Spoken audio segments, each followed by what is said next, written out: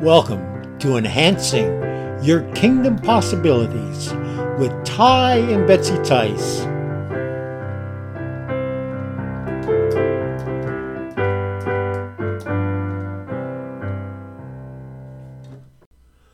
Welcome today to Enhancing Your Kingdom Possibilities.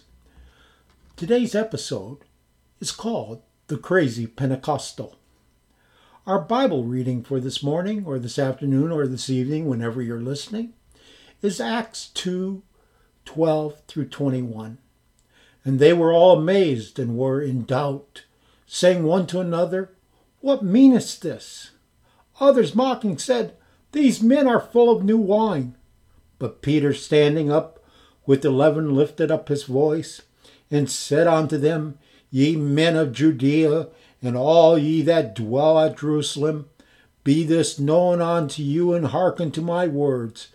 For these are not drunken, as ye suppose, seeing that is about the third hour of the day. But this is that which was spoken of by the prophet Joel.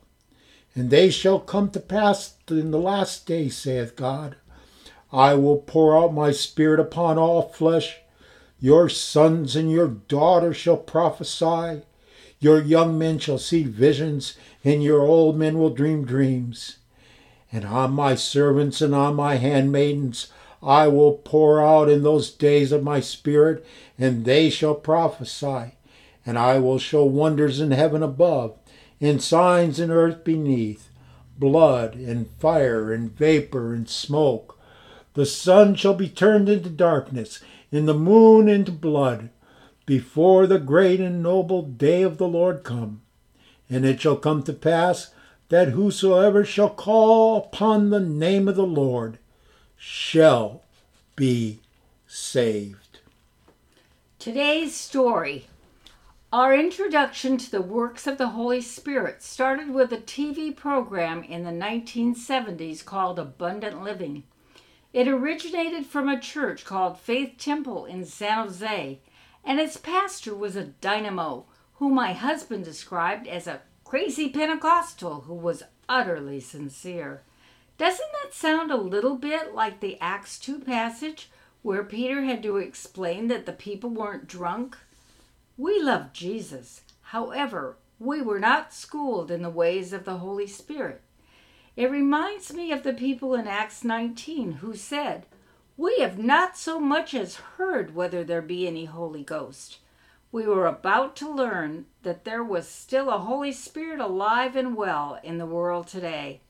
Fast forward about 8 years, our jobs took us, of all places, San Jose, California, where the home of the Crazy Pentecostal was. While recovering from a minor surgery, who should appear on the screen but Pastor Kenny Foreman inviting people to church with a Bible in your hand and a friend at your side? Coincidence? I think not. As if that weren't enough, my husband Ty took a shortcut one day and encountered a sign for the future home of the Cathedral of Faith. Wow! We decided perhaps we should visit Faith Temple, the current church. When I told my friend at work about our impending visit, her response was, "That's my church, and Kenny Foreman is very blessed. He's been fasting and praying for 10 days for miracles." That sounded somewhat out there to us, but we were already committed to go, so we stuck with our plan. The verse that we would like you to consider today is Jeremiah 33:3. Call unto me, and I will answer thee, and show thee great and mighty things which thou knowest not. Would you pray with Betsy and me today this very simple prayer? Lord Jesus, I am calling unto you. I believe your promise. Will you fill me completely with your Holy Spirit and draw me nigh to you, that I may fulfill your desire for myself, and that I may please you in all that I do? I ask this now in Jesus' name. Amen. Today, as we complete our podcasts, we'd like to share with you that the next episode is about me hiding behind a man with a great big afro hairdo. I thought I could hide from God. I was soon to discover that I could not. We look forward to seeing you then. God bless you and have a wonderful, wonderful day.